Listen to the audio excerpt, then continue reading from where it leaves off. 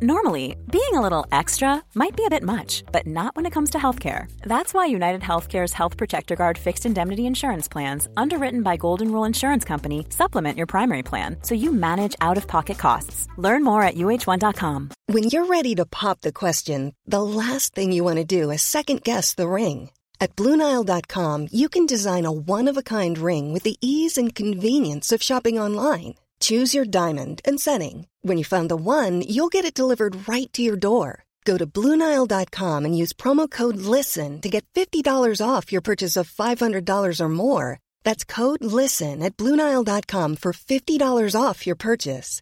BlueNile.com, code LISTEN. Hello, I'm Gary Mansfield, and welcome to the Mizog Art Podcast, where each week I'll be speaking to a different artist. Now let's begin by banging these bongos.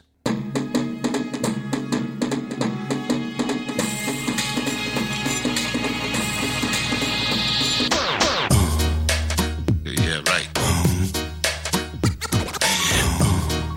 Crazy. Hello and welcome to episode number 49 of the Mizog Art Podcast. Last week saw the opening of the Koestler Arts annual exhibition at the Royal Festival Hall, Another Me. As I've mentioned several times before, I've recently been invited onto the board of the Koestler Trust. Our show is on until the 3rd of November, so I thought it would be quite fitting to have people featured on the podcast that have some association with the Koestler Trust. Last week being Johnny Costi, and lined up for the next 3 episodes we have spoken word artist Lady Unchained, Jeremy Deller and Maggie Hambling. But for this week's episode I travelled to Koestler's HQ, which is just outside Wormwood Scrubs prison, to talk to Lee Cutter. He's an ex-prisoner who, like me and Johnny Costi, discovered art in prison. Since discovering art, he's earned himself a BA and an MA. He's a mentor for the Longford Trust and full-time at Koestler Arts. Just before I take you to meet Lee, I'm going to mention some prints that I've got coming up for sale in the next few days. I'm 3 drawings into a body of barbed wire drawings. Each are 50 by 50 centimetres. Being barbed wire, they obviously have a strong visual presence, with quite a ghost-like texture. It's not until you move closer to these drawings that you find the form of this barbed wire comprises of thousands of small tallies. You know, the 5 marks that prisoners stereotypically scratch into the wall to mark off each day. There's 3 prints to choose from. They're £165 each and are an edition of 30. You can go and see them for yourself on any of my social medias, which are Mizog Art, MIZOGART. But back to this week's episode. Come with me to the headquarters of the Koestler Trust to meet Lee Cutter. Is that dog still here? With a pink boa? The dog, yeah, it is. Is yeah, it? Yeah, Is it yeah, still that's about? still here, yeah. Yeah, that's downstairs in the gallery. That's pretty cool, that. Yeah. One of the guys, not the person that made it, but there was somebody else that painted the eyes on it because the person that made it couldn't paint eyes very well. Oh, yeah. And he started volunteering here, and he was just like, "Oh wow, yeah, I remember that piece." And then he said, "Oh, I painted the eyes," and Nice. yeah. This morning I'm in the old Governor's House outside Wormwood Scrubs in the headquarters of the Koestler Trust. I'm with Lee Cutter. Morning, Lee. Morning. I've got 7 questions that I ask each artist. Yep. The first is, how would you explain what you do to someone that didn't know your work? Okay. I guess the thing that people like most about the work I make is the soap carvings. Yeah. So I make these intricate carvings on bars of soap, bars of prison soap, and they're memories of my time spent inside prison. So that's different objects, different spaces, the language that's used in prison. Yeah. And then I create these little stories or little narratives, I guess. It could be a series of 99, which I had for the first kind of batch of them, I guess. And now I'm making smaller stories with them. So you're still working on them now? I am, yeah. You've been out of prison how long? About 10 years, nearly 10 years, yeah. I mean, I should say, you work for the Kersler Trust. That's right, yeah. You're working from there. How long have you worked for them? About 4.5 years. And was you in the charity sector before that? No, I wasn't. So when I got out of prison, I did a BA in Fine Art in Sunderland. Nice. Yeah, and then I was a Longford Scholar as well. So I was involved with the Longford Trust. I'm now a mentor for them. And then there's a couple of years where I was just trying different things, I guess, trying to get into the work industry, which is quite tough. Yeah. With a criminal record, as Yeah. I'm sure many face. So you was in prison for... I'm aware that you was in prison for 6 years and you've done 3. That's correct, right, isn't yeah, it? yeah. Was you into art before you went to prison? No, I found art inside. So it was when I was in the second prison, on the same sentence. So it was when I was in Brinsford. I was doing... I did 5 months of the 3 years in there. Yeah. And that was single cell, locked up 24 hours a day, allowed out for 1 or 2 showers a week. So it was pretty intense. Yeah, it's not good. Still waiting to hear Why how long... wasn't you yeah. rehabilitated? Still waiting to hear how long you're going to be inside that place as well. Yeah. And that's when I first started to engage in the arts, and it started with writing. I'd write down all my thoughts and feelings on a bit of paper. I'd scrumple it up and rip it up so officers didn't see that. Yeah, throw it in the bin. And then that soon turned into drawing. And once I could use up all the scraps of paper that I could get hold of, I started drawing into bars of soap. And that's how the carving started. You had one in the Royal Academy. Was it last year, the year before? Yeah, the year before. Yeah, Nice. yeah, the summer exhibition. That's yeah, good. that was brilliant to be a part of that. It's weird seeing your work hung next to an Anthony Gormley. Yeah. Yeah, good. in Phila de Barlow's room it was. Excellent. And we had like a team away day from the Kersler as well to go see the exhibition, and it's Did it go in under the name of Kersler or under the name of Lee Cutter? under the name of me. It Good, wasn't a good. Kersler piece. Yeah. It was me. Excellent. Yeah, and we went there for a day out, and it was just so odd standing there and hearing people trying to figure out what the stories are about. Yeah. And then every now and then I just popped up and said, "Oh, by the way, I'm the artist. This is what this means. That's what that means." And I realised that the soaps are teaching people things about prison that they may not know. And it's it's the everyday thing. It's if you can't get your milk cold, I think we were talking about this the other day. You put it in your sink in a cold water, or just by the window. A makeshift sink, yeah. Yeah, whereas like outside, you just got your fridge. Yeah. But it's those little bits of creativity, or to be able to make a prison kettle when you put the yogurt top, the yogurt top lids in the plug socket, and then put those into a cup of water, and if they don't touch, it won't blow the electrics. People think that is party. I mean, we've done it a different way. We used to do it with a lump of metal and some razor blades. Oh, okay, we had to go straight out the light fitting. So we'd have a bit of wire coming out the light fitting. And we'd just put both of them in the water, These razor blades or any little lumps of metal that you could... We had to make like a Bain Marie. We had to have a cup of water inside a jug of water. I really forgot about that till you just mentioned it. And it's shit you do, eh? And it's those little bits that they're incredibly creative. Yeah. They're ingenious in some ways, and it's just those little moments, I guess, inside that take you out of that current situation, and they're the things that stay with you when you get out. Yeah. And that's what it is, though, isn't it? It's sharing, and, because you kind of brought out into a world where people don't want to hear these stories so much. So art's a good way of making that happen. And well, I've found that as long as you don't glorify it too much, people are really interested to talk and learn about prison. As long as you go, there was this screw, we done this, we done. People aren't interested in it. Well, I suppose they might be to an extent, but that doesn't seem to have much foundation in us as people. That's right. But when you start talking about your experiences, what you've learned, how you've learned from them, people want to engage in that. So sorry, you got into art during your second sentence, your second jail. Yep, second jail. Yep. Did you get involved with the Kersler then, while you was in? No, I hadn't heard of Kersler at that point. It wasn't until I'd been sentenced, then moved on to Stoke Heath, and I couldn't get into the education class because I had a GCSE in art, and I was overqualified basically for the class. Bad stuff. Yeah. So overqualified in jail, eh? I know. But there's limited spaces. I completely understand, and they have their tick box system, and it has to go towards a qualification. But one of the art tutors had heard that I'd been drawing pictures for people on the wing and charging them 2 shower gels, and had like a nice little business. And she came to the cell and gave me a Cursler entry form and was like, I think you should apply for this. So I was like, okay, cool. Applied for it. A couple of months later, I found out that I was in the exhibition. I think it was 6 months later, and my work would be displayed at the South Bank Centre. Nice. That was in 2009. How did it make you feel when you got that?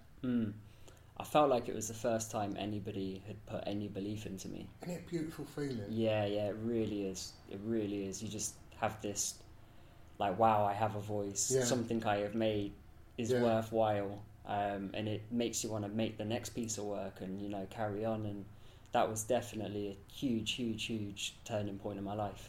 Because I don't know about you, but when I was in there, you sort of realise that you're in a place what society deems is full of the sort of dregs of society, if you like. Yeah. And even though we all think we're not one of those, after a certain amount of time, you sort of that tends to sort of be taken on board, and you do feel like that to a certain extent. And then when little things like this, like what you're saying with a Cursler, and people do listen to you and want to know a bit about you, I know it sounds a bit emotional, but it can bring a little bit of light into your life, can't it? Make you have a bit of self-worth. Yeah, definitely. I think when you haven't really had that support kind of growing up as well, it seems so alien and abstract, and then you start to understand that other people are probably getting this, and then you can understand them a little bit better as well.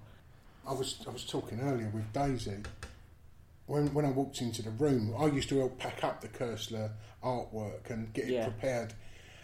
And there'd be me and some other guys, and you'd have this little bit of excitement. And when I walked into the room upstairs, instantly I had that same feeling, and the smell of that day, of us wrapping up this artwork, and this might go on the wall, and we'd all be putting 2 or 3 in, and we think, this could happen, that could happen. There was all that little bit of excitement, and you don't get that in jail too often, That's right. And that little bit of solidarity and them feelings. And the thing is with the Cursler Awards as well is that everybody receives a piece of feedback. So somebody's actually looked at the work, took the time to engage with it and write down their thoughts and feelings and send that back.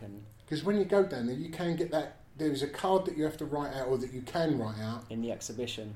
And that actual card goes to the inmate, doesn't it? Directly, Because that wasn't happening when I was there, but I can so understand how important that could be.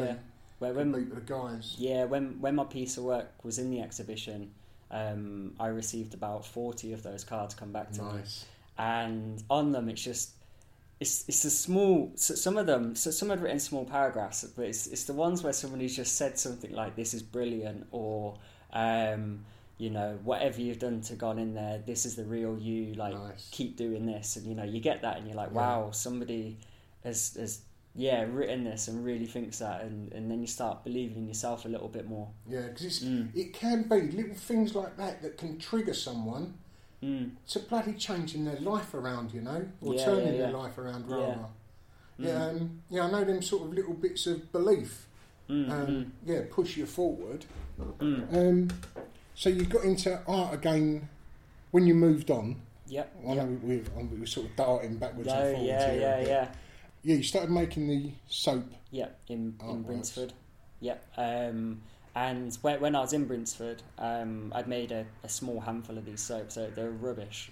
Yeah. they were so bad. I just used whatever I could get hold of to make them. Like a plastic fork or pencil. I was just about to say, you're obviously not allowed any tools. You do makeshift. Yeah. So like you're saying, you would have a bit of anything sharp. Or flat that you can smooth stuff or pick stuff away with. And I'd seen other people on the wing making these soap carvings, so that's what gave me the idea to do it at the time. And it made me have an unbelievable amount of respect for them, because they were making these like sculptural animals that were just incredible, and I was just making just these rubbish carvings. How many did you make before you got to one that you was pleased with? I'd say maybe the fifth or sixth one. It was just observational drawing for me on the soaps. It was just in my cell, and I was drawing the window with the bars, and I was quite happy with that one. Nice. But then a couple of days later, an officer came in and threw them on the floor and said I shouldn't have these in the cell. Yeah, it's nice of him, isn't it? Prick. Yeah, it happens. And I actually stopped carving after that because I shortly moved to Stoke Heath, and I managed to get other materials, and I was drawing and painting a little bit. It wasn't until I was studying at the Royal Drawing School, doing an MA several years later, and we'd had a Koestler exhibition where we got hold of a few boxes of soap from Wormwood Scrubs. Yeah. And at the end of the show, we didn't have anything to do with these soaps anymore. We had no projects with them, so my manager was like, "Yeah, you can have them." And we had a project on memory at the Royal Drawing School, and it all just fit together. The second I opened up that box and the smell came back, and it hits you, and you're like, "Wow, I'm back in that space." And I was a bit like, now's the time to really dig a bit deeper into what went on and start making work about it. Do you find that your work is stronger if you put yourself mentally in a different place or back in jail? Yeah, to definitely. some point. 100%, yeah. I have to get myself back in that space. I'm glad you said that, because that's exactly what I do. When was you at the Royal Drawing School? I was 2016 and 2017 for about a year and a term. What made you want to go to do an MA so long after your BA? I went to the drawing school to do one of their public courses, and I was just incredibly inspired. It's just such a good, nurturing place. Read a little bit into what the drawing year is, and they have 75 tutors, all practicing artists. They're there to just nurture a small group of people. I think there's 30 on my year, and it just seemed like an opportunity I couldn't reject. And so I applied for it, one of the really, really lucky ones that got onto it. Nice. And everything really started from there. I think when I left my BA, I was a little bit lost in my practice, I think, because there was a lot of people around me that didn't really understand the kind of work I was making, and I struggled to engage with that and with them a little bit because of that. And when I was at the drawing school, I found the complete opposite. Like, everybody was really enthusiastic about the work I was doing and wanted to know more. And was it always on soap that you was doing? It wasn't on my BA, no. I was making installations, sound art, videos, drawings. And was sculpture. that all to do with? No, it wasn't. Jail as well, no. Maybe little bits. Maybe more. Not as direct as what it is now. I think I was talking about some issues that had happened in prison, but using a lot of metaphors to scoop around it rather than hitting it kind of nail on the head like I do now. The second question I've got for you is, when was your first interest in art? So my first interest in art, I'd say, was inside. So that's when I started making during my time in Brinsford. Favourite artist? That's a good one. I think I didn't really know much about the art world when I started making art. I was just doing it in there. So the people around me were my favourite artists. Yeah. When I got out, I think Anthony Gormley was one of my big favourites at the time when I got out. Jeremy Deller, fantastic artist. Excellent. He comes up so often. Yeah. Grayson Perry as well. Yeah. All Sarah three of Lucas. those, and all four of those now, I've had something to do with the Koestler as well. That's right. Yeah. Yeah, I had the same thing as you, because I could only compare it to the other guy in the art class. Yeah. It wasn't until I got to college that I realised how advanced I was compared to them, because I'd been studying art in my cell for sort of like 5 years, whereas these guys had been into art for a year. It was sort of reassuring for me to find out how advanced my knowledge was compared to the... That sounds like fucking big-headed, doesn't it? Yeah, it does. It does. But it was reassuring to know, because I thought I knew a lot. But I had nothing to judge it against. Yeah. It made me realise that all that time I'd spent in the cell reading all of these books. It fucking paid off, you know. Do you find that... this is me asking you questions. That's quite right. Do you find that having kind of found art inside and had that experience, do you think like it gave you a different type of drive to other people, perhaps? I was quite lucky insofar as, I mean, I don't know how much you know about my story, but I'd wrote to a load of artists. Yeah, I knew that. And although I had Sarah Lucas, Gavin Turk, all the big names writing to me, you know, someone would write and I'd reply and say thank you, and that was it, really. You know, I'd get the occasional Christmas card from someone, or it might be someone might have a show 6 months' time, and I'd just get a catalogue out the blue, and it said, "Oh, I've just had a show. I thought of you. Wondered if you would." And But I had that from loads of people, so it was constant, you know. Really, and there was it's beautiful. Although these people were, you might see Sarah Lucas, Tracy Emin in the paper because of her tent. Yeah. You might see Gavin Turk, Marcus Harvey in there because of his Myra Hindley, you know, and obviously Damien Hirst. But I never knew how famous any of these artists were.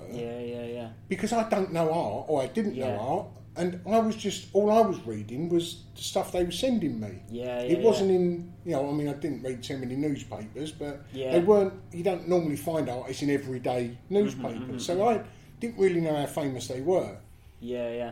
Until, you know, obviously later on. But when I got to university, and I was a first year student, and I'm getting invites to private views, which at the time it was a little bit different from now. You know, you got a written invitation, you know, going back sort of like 15 years ago. So I'd go to these private views with my fellow students. I'd take sort of half a dozen students along. And the star of the show is sort of calling me over, and although it was normal for me because I'd met them and I sort of had a bond with them, if you like. The other students are going like, "Fucking hell, look, you know, so and so," but it wasn't. It didn't feel like that to me. But it was hard where to get a level. It was because I knew I was hanging around with students, and I knew the people at the top of the tree, but the more important ones are the ones in the middle of all of that, you know, the ones that you can learn off and sort of, you know, ride the wave with, if you like, you know. When did you realise you wanted to be an artist? I think it was when my work was selected for that Koestler exhibition, to be honest. It was. I had been asking if I could go to college whilst I was inside, if I could get day release to college, and they've been saying no. It's mad, isn't it? Yeah, I don't do that. Why would they not? And this was in Stoke Heath, and they had 4 people that had Rottle at the time, released on temporary licence, to go to like the staff mess or to work on gardens, and they made this new scheme, which is somebody works in Barnardo's for 4 weeks, and they gave them a bicycle. And the person that was meant to do it, he got out early, and they needed somebody to fill in for that really like short notice. So I just jumped in and filled in for it because I'd just got on my Rottle and was doing gardens. So I started that, and then about day 3, I went up to the officer and I was like, "I know I've been asking you for about a year if I can go to college," and you said no, but you basically letting me go out to do this. Can I not put that into something that's more worthwhile for me? And they were like, "Fine."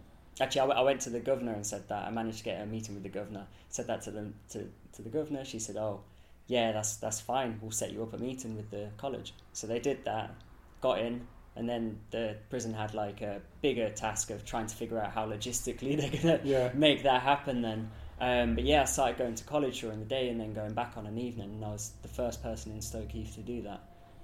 It's mad how they sort of even put obstacles in your way for. I mean, someone who's trying to learn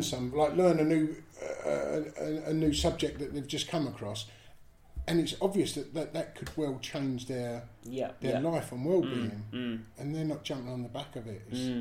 And I think getting into the Koestler exhibition, that was the thing that I then presented with them, was like, well, my work's in a London exhibition. I mean, I didn't know anything about London. I'd never been to London. It was in the Royal Festival Hall at the South Bank Centre, and I just thought that had something to do with the Queen. Of course, why not? I knew it was important. And that was a really odd experience, going to college during the day and going back to prison on an evening as well. You're around two completely different social circles. Yeah. But I was really lucky at college that I got in with a good crowd, and they knew about me being in prison, and they really nurtured me, because 3 years is a bit of a time away. Without like visits or anything, or it's just you in there. So I don't know if that answers your question. It definitely does. Yeah, that's when I thought that's when I wanted to be an artist. I was getting so much positivity at college, back from the tutors, back from the other students. And then the next stage was getting into university and keeping that path going. But I was rejected from the first 4 unis for having a criminal record. Shit, really? Yeah.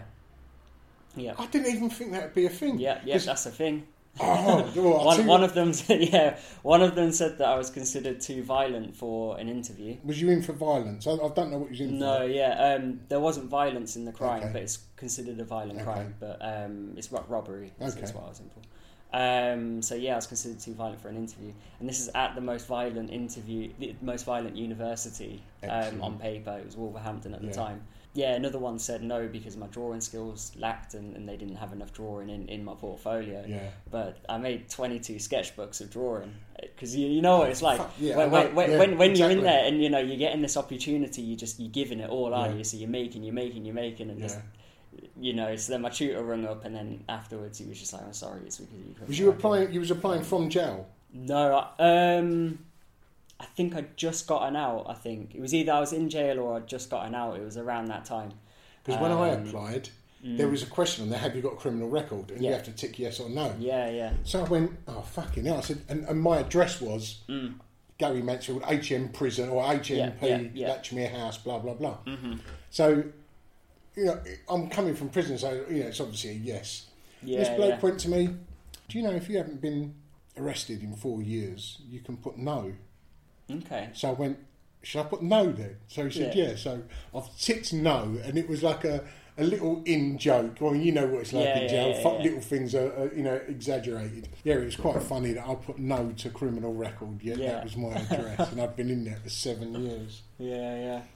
And then the fifth one, Sunderland, it was a day before they had to give me an answer, and I called up and I pretty much begged them to let me in, and I explained the story, the situation, where I wanted to go. Spoke for about 15 minutes without letting the other person speak, and then she was just like, "I'm really sorry, but I'm just the receptionist." Oh! Because for me, I mean, at the time my intelligence was just like, I'm just going to call them, and whoever's on the phone, I'm going to tell them. And the person, she said, but the person you need to speak to isn't in today. And then 15 minutes later, I got a call back from her, and she's like, I managed to get hold of them. I told your story, fingers crossed. About 10 minutes later, I got accepted. So, That's a buzz, right? Yeah, it was. It was a little bit like, you feel good because you're like, wow, I've actively done something to try and make this happen, and then wow, I'm accepted, and I'm going to university after being rejected 4 times. Because my tutors are giving me you get like a prediction of your score. They're giving me 3 distinctions, so the highest that you can get, and I was still getting turned down. So for me, my confidence was just completely knocked at that point, and I think I was just getting out actually. Well, you know what you were saying there about having loads of sketchbooks full of, because you've got all the time. Which is what people out here haven't got. But for my GNVQ, my intermediate, normally when the assessors come, in the art room that was maybe twice the size of the room we're in now, which is like 15 feet square, for instance, they'd come down to assess 2 students' work, and they'd have 2 walls each in this art class. When they come down to assess me, I was being assessed on my own. I filled up the art class, the massive big foyer I filled up, all the way up the stairs I filled up with this set of paintings, and then the foyer at the top of the stairs. When the assessor come in, he went, how many people am I doing today? And I went, the tutor went, it's just Gary. Yeah, he went, this is all your work? I said, yeah. He said, look, I can't obviously give you any marks of, of what you're going to get. He said, but I've got to tell you this. He said, most of this artwork in here can be used for your advanced. Wow. He said, and that bit going up the stairs, he said, if you can just explain it a bit better, he said, which you will do when you start, when you get to understand the art language. He said, that project going up the stairs is at degree level. And that wasn't the day that I changed, but that just reasserted the fact that I was worthy, to be in this field. Yeah. And then when I got the marks, I'm quite sure, I might be misremembering here, but I'm quite sure that the same guy who told me that brought the paperwork down rather than it being delivered. I'm not saying he brought it in for me, but I'm sure that he handed it to the tutor who gave it to me. And when he gave it to me, and I read it, and fucking hell, that feeling. And that's what I think I said to you before. I refer to myself as a born-again artist because that day was like when people bring their God into their life, And I just went, that's it. I'm no longer a criminal. And I had it in my head. Just like that, I'd changed. And I walked back to that prison cell. My shoulders were back, my chin was up, and I was like, fucking done it. And people are clapping. Oh, it's brilliant. Where people were behind me, And from that day on, that was it. I didn't wean off of crime, if you like. I just went, fuck it. No longer was I involved in the prison politics, but all down to, it's you interviewing me again, isn't it? But that feeling that you're talking about, it's fucking amazing. And it's so hard to explain. Like I think you've done a fantastic job there, like much better than what I can do. But it's the same feeling, definitely. It's that I don't know. It's like everything before just doesn't make sense anymore. For years, I had this like a double life that only up until quite recently that I've figured out how to handle. And it does sound a little bit poncy, but it's worked for me. That day I'm talking about. I said that's it, done. That was the 18th of April, right? A couple of days after my birthday in 1998. From that's when my life split, and I gave up that crime. I used to have a name that I used to give the police and sign into hotels with and that sort of thing, which was Roy Maynard. Okay. So, in my mind, I say everything that happened before that point was Roy Maynard. Gary Mansfield, the new Gary, was born that day, So that's where I divide things. And for a few years when I got out, I was having little conflicts about old shit I used to get up to. Because I was involved in some quite heavy shit. Okay. And I'd like, because the new me has got a bit of fucking empathy and a bit of kindness about him. The old me, who didn't give a fuck for anyone, they were so different people. I'd start feeling guilty and like carrying around old baggage with me. And I'd go, fucking hell. And I'd start feeling, and I'd feel like I don't deserve what I've got now because of the old. Then I thought, well, fucking hold on a minute. It was two different lives. So that's when I gave the old one the Roy Maynard thing. What I do now is, I say that was all Roy Maynard. Anything now I've done is Gary Mansfield. I say he didn't know any better. I'm not justifying what he done.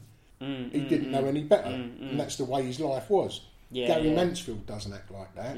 So that's the only way I can. It takes a while to get to that stage. It took me years. After that, when I started doing that, thinking that way, it fucking worked for me.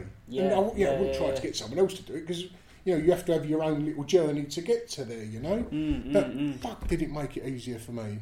It's difficult at first. Like you said, it takes years. How did you find going to college? That freedom of being in college and then having to go back to the constraints of prison that evening. I thought I dealt with it really well. I thought it was. I think I struggled a little bit with who I was, I guess, at the time because you're in one environment where people are talking about this and that, and everything's happening inside. I'm feeling it already. What you're saying. Then you go out during the day. and you're around people that have potentially never been exposed to any of this sort of life, and they're talking about the girls are talking about hair, makeup, the boys are talking about maybe going to the pub if they can get in.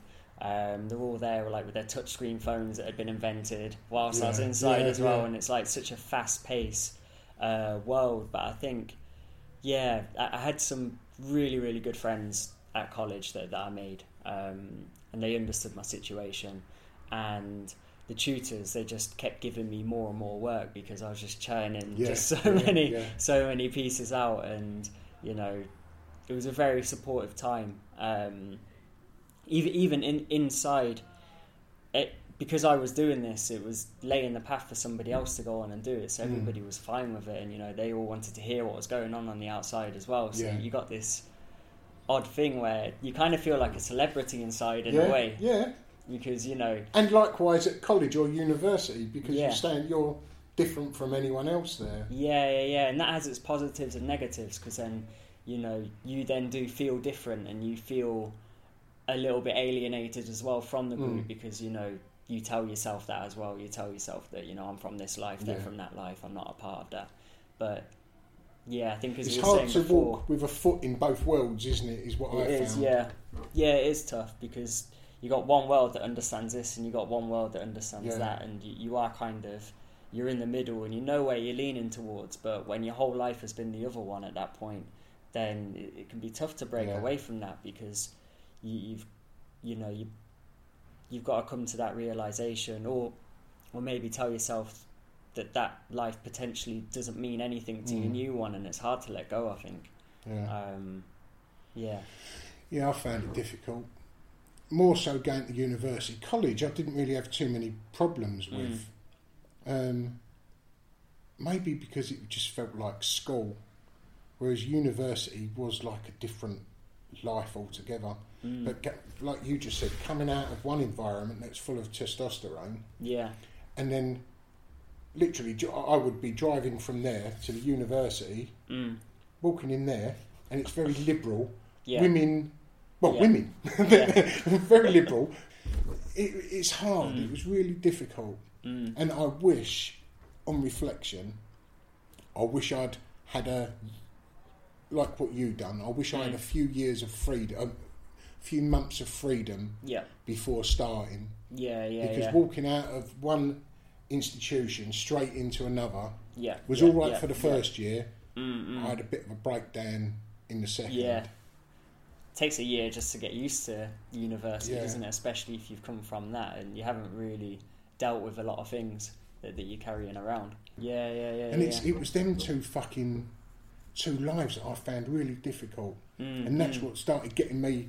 Even when I left university, even after I'd left prison, it was, and I was on my own, because I was trying to come to terms with these two lives, and then I just fucking couldn't, and I had a little bit of a meltdown in the second year. It's not fucking good, but you dealt with yours okay. It was. I mean, it was tough. It was tough letting go, but I think on the whole I dealt with it okay. There was some good people at uni as well. And I think I'd moved so far from that kind of life at that point. It was just focus on moving forward. It was like, wow, people are giving me these opportunities to do this. I got to make the most of it. But still, I think like on an evening, you still, I don't know, you like you said, you learn about compassion and you learn about empathy, and on an evening that's when it gets you, where you're like, oh, okay, I've done this, I've done that, and that's then hard to take into the next day, because others don't have those kind of pressures. But definitely when I was on roll, I was quite lucky that when I was inside as well, that things were okay. I think I'd done so many drawings for people on the wing. Like everyone was pretty cool. When I'd gotten Rottle into college, like half the officers were like happy with that, but then obviously you got the other half that aren't happy with that. And I was in reception. Bear in mind, like, I'm cool with a lot of them because I've done drawings for a lot of them as well, and they've worked hard to get me into college. And when I was at reception, I'd seen them every single day, done the strip search and that. He's like, oh, by the way, if you've got anything in your cell like, get it out of your cell now, because, like, security are going to go over there and try and do something. He's like, I shouldn't be telling you this, but you tell your senior officer on the wing. So I was like, that's cool, yeah, that's fine, they won't do that to me, because I'd had nothing happening at that time. Went and told the senior officer. She was like, oh no, nothing's scheduled in. I was like, cool. 5 minutes later, they come on with the sniffer dogs.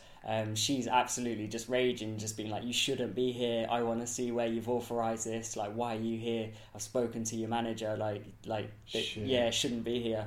They had the sniffer dogs in my cell and everything. I had nothing in my cell. And yeah, everybody was just like bang behind their doors, and they were all banging their doors, the whole wing. It's just like, yeah, and you got that feeling where you're like, wow, I've got an SO here, like, raging, which I wouldn't expect to be on my side. Got the whole wing here. There's a security, a different entity. Yeah. Gestapo, if they don't want something to happen, then but yeah, that was literally just them trying to get that college opportunity away from me. But yeah, really, really lucky that SO, like, stepped up and did that, because, you know, she could have not done that. She could have just let it happen, and that would be that. That probably would have been me not pursuing anything afterwards. Yes, amazing, because as quick as something can come into your life, you can fucking turn it away on the spin of a coin. You've got no power, you've got no control, and, you know, nobody knows those stories on the outside anyway. It just would have been something that happened in there, and that's it. So you was at uni? Yeah. Your time at uni was good? Yeah.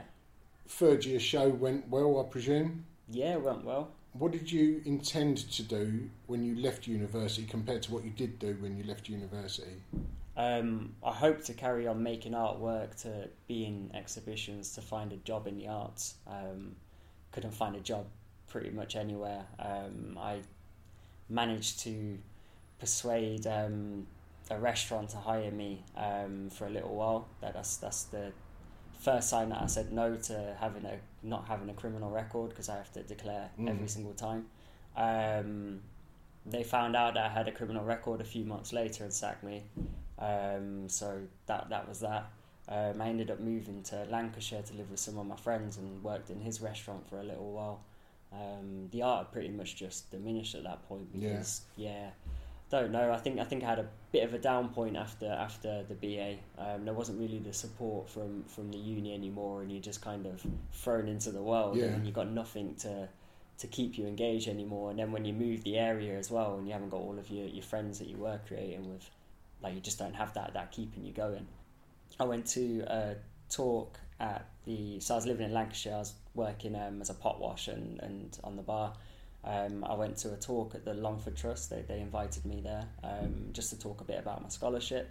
I did so. I mentioned that I had my work into a Kersler exhibition, and that's when I got in touch with the Kersler again, because Sarah and Fiona, who still work here, they were in the audience, and they came up to me afterwards. Isn't it good when stars align, huh? Yeah. They came up to me and they're like, oh, we're from Kersler. We probably hung your work in that exhibition, and do keep in touch, because we'd love to keep you involved in some shape or form. So I was like, cool, didn't think anything would happen. Sent Fiona a message to say, oh, it's lovely to meet you.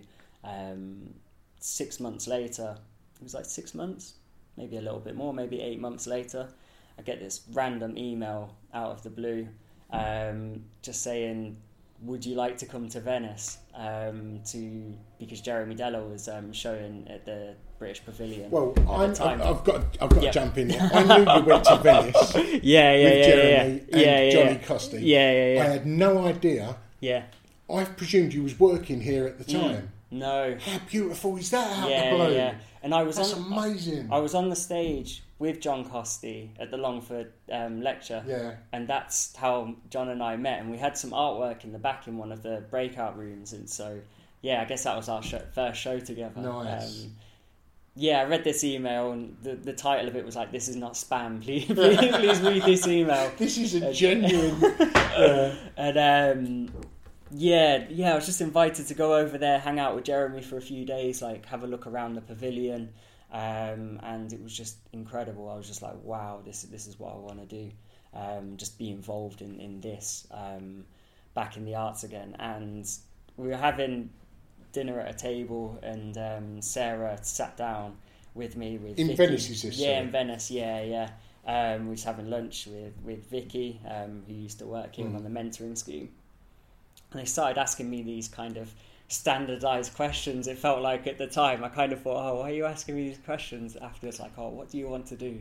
Like, where are you now? And I thought, oh, you know, it is chit chat. I was quite quiet back then as well. Yeah. You know, it was a bit of chit chat. But then afterwards, after we got back, they offered me mentoring. So I kind of thought maybe that's what the questions. And where was you living at the time? Actually, at the time I was still in Sunderland, actually, because they paired me up with a curator from Middlesbrough. She was living in Newcastle, and I was just like, wow, yeah, this is before I moved to Lancashire, actually. And that was incredible, just to have that support. It was 10 sessions throughout the year, and I'd moved to Lancashire halfway through that. And yeah, just to get that support was unbelievable. We'd just go to galleries and we'd talk about art, and she'd ask me, like, what is it that you want to do? What are you working on? And I'd be like, oh, I'm not really working on too much at the moment, but these are my ideas. And she'd be like, they're great. And I'd be like, oh, but I pitched this a few months ago at university, and like they thought it was rubbish. And she's like, no, they're brilliant, pursue it. So I started making again. And shortly after that, I was invited to curate the South Bank exhibition, or part of the South Bank exhibition that my work was first in. Yeah. So it was just like, wow, this has come full circle now.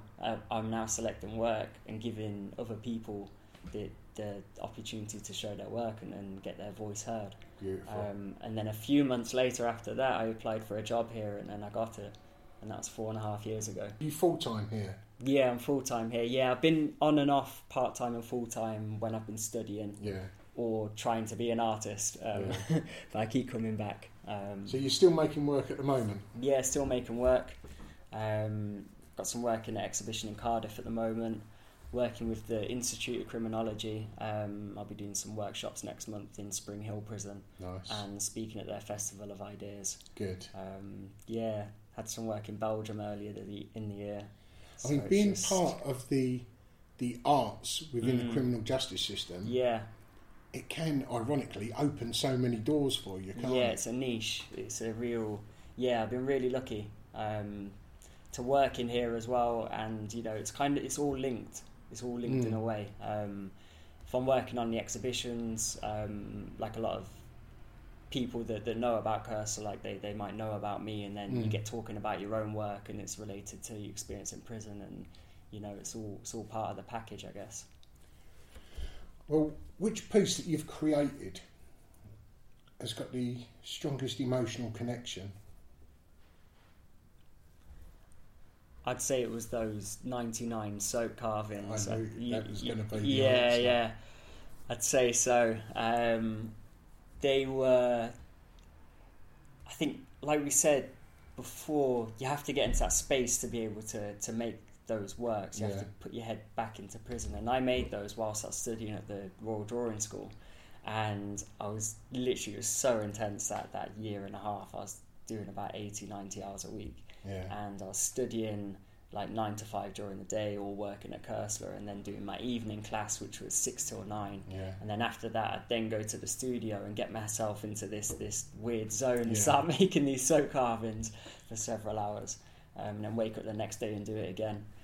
But for me, it got everything that I needed to say about prison out in this one piece, when I framed it all together. And then after that, I then made a book, which was 99 short stories with images of the 99 soap carvings. Yeah. Like I made 99 handmade books that's bound with prison bedsheet, and the cover's a prison issue shirt, visitation shirt.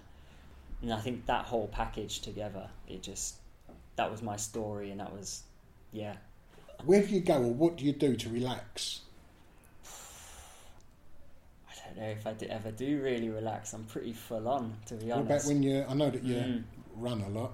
Yeah, training Does for that take you to... Sorry, you're training... Yeah, training for the Ironman. So, a lot of running, cycling and swimming. And do you find that mentally relaxing? Yeah, I'd say it does. Switch off maybe while you're doing it. Physically, I'd say it probably drains me quite a lot. Yeah. As well as juggling that with full-time job and being an artist as well. Yeah. But I'd say mentally, it's gets me into a different place. Feels so much calmer, and I feel like I can keep on top of everything else as well. Yeah. I imagine subconsciously it probably feeds into my artwork as well. Yeah, but everything, it's that space that you need to be creative. Yeah, it's everything that you do. It does have a knock-on effect to everything else, doesn't it? There's a question here. Yeah. You and 5 other artists, past and present, what would your perfect group show be? Wow. Okay. 5 artists, past and present. See, the artists nobody would have heard of them. That doesn't matter. It's your. My 5 would be Koestler known artists. I Beautiful. think. So yeah, and some of them are passed on, and there's one artist that I absolutely loved her work, but she's not with us anymore, and that's a shame. And I've seen her work come in each year, and really. And what was her work?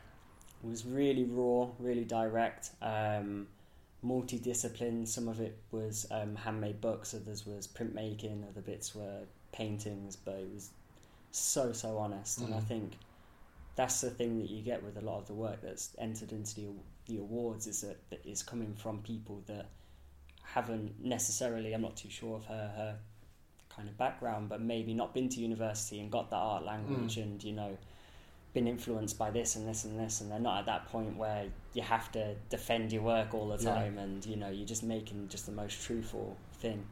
And it's raw work here, isn't it? Yeah, definitely. And do you know that? Have you got in mind the work of the others? Of the other 4? Are you able to describe any of the ones that have really connected with you?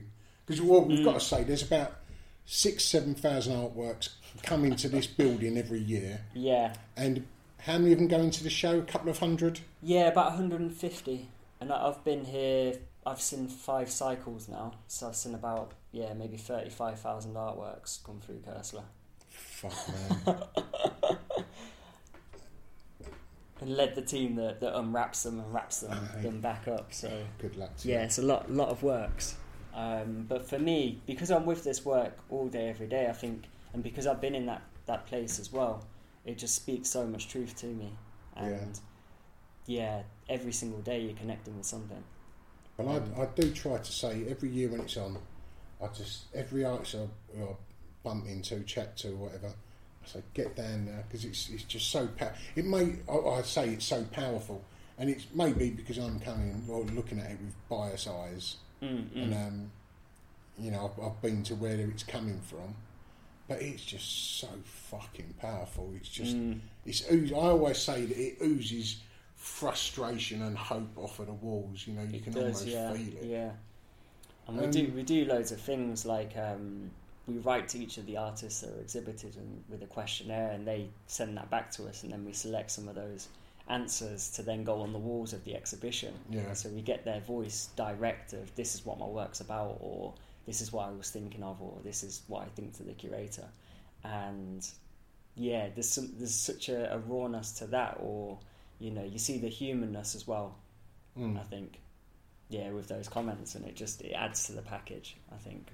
And it is such a good thing for people to go and see who aren't necessarily into art, just to see that the hope that is there and the good that's on the walls is beautiful.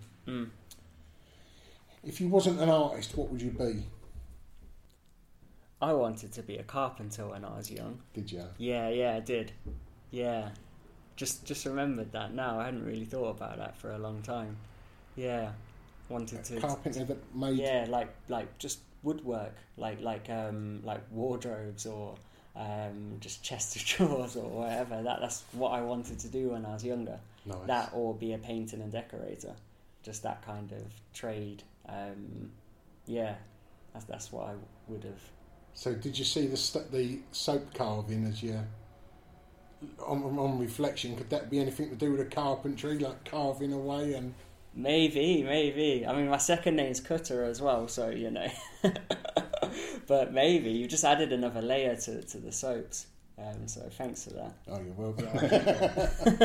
No, but I think it's a weird thing because I am an artist, but then also I'm an arts worker as well. And although it's kind of linked, it is separate. And I probably spend more time in my role at Cursler, and really trying to help people and get others to engage in the arts. And I think for me, sometimes it's finding that balance, because sometimes that feels a lot more important than the work I'm making. And then the artist kicks in and you're like, oh no, I need to start making work and doing this. But if I'm not an artist, it is encouraging people to find their voice and opening up opportunities where people can have a voice. See, as you're saying this, this is reminding me of something one of the tutors said when I was at university, and they had to bring in an artwork of their own, the tutors, and a couple of them were saying that they didn't like bringing their practice into their job, because they saw them completely different. But for me, being the viewer and the student, it gave me a much more understanding of the tutor when I saw their work. That was like the last piece of the jigsaw for me. That's why they've had this and why they've said that. And likewise, your work is all about the people you interact with. They're the link in the middle of it, or this job possibly is the link in the middle that keeps your toe in your old life. You've said about you've got artworks on show at the moment. Yeah. What have you got coming up at the moment? Coming up, I've got the work with the Institute of Criminology. Artwork wise, I don't have any shows coming up yet. Got a piece in London exhibition at the House St Barnabas, which I think you've seen. One in Cardiff at the moment. Where can people find you? Online? On Instagram, LeeCutter_studio. Right.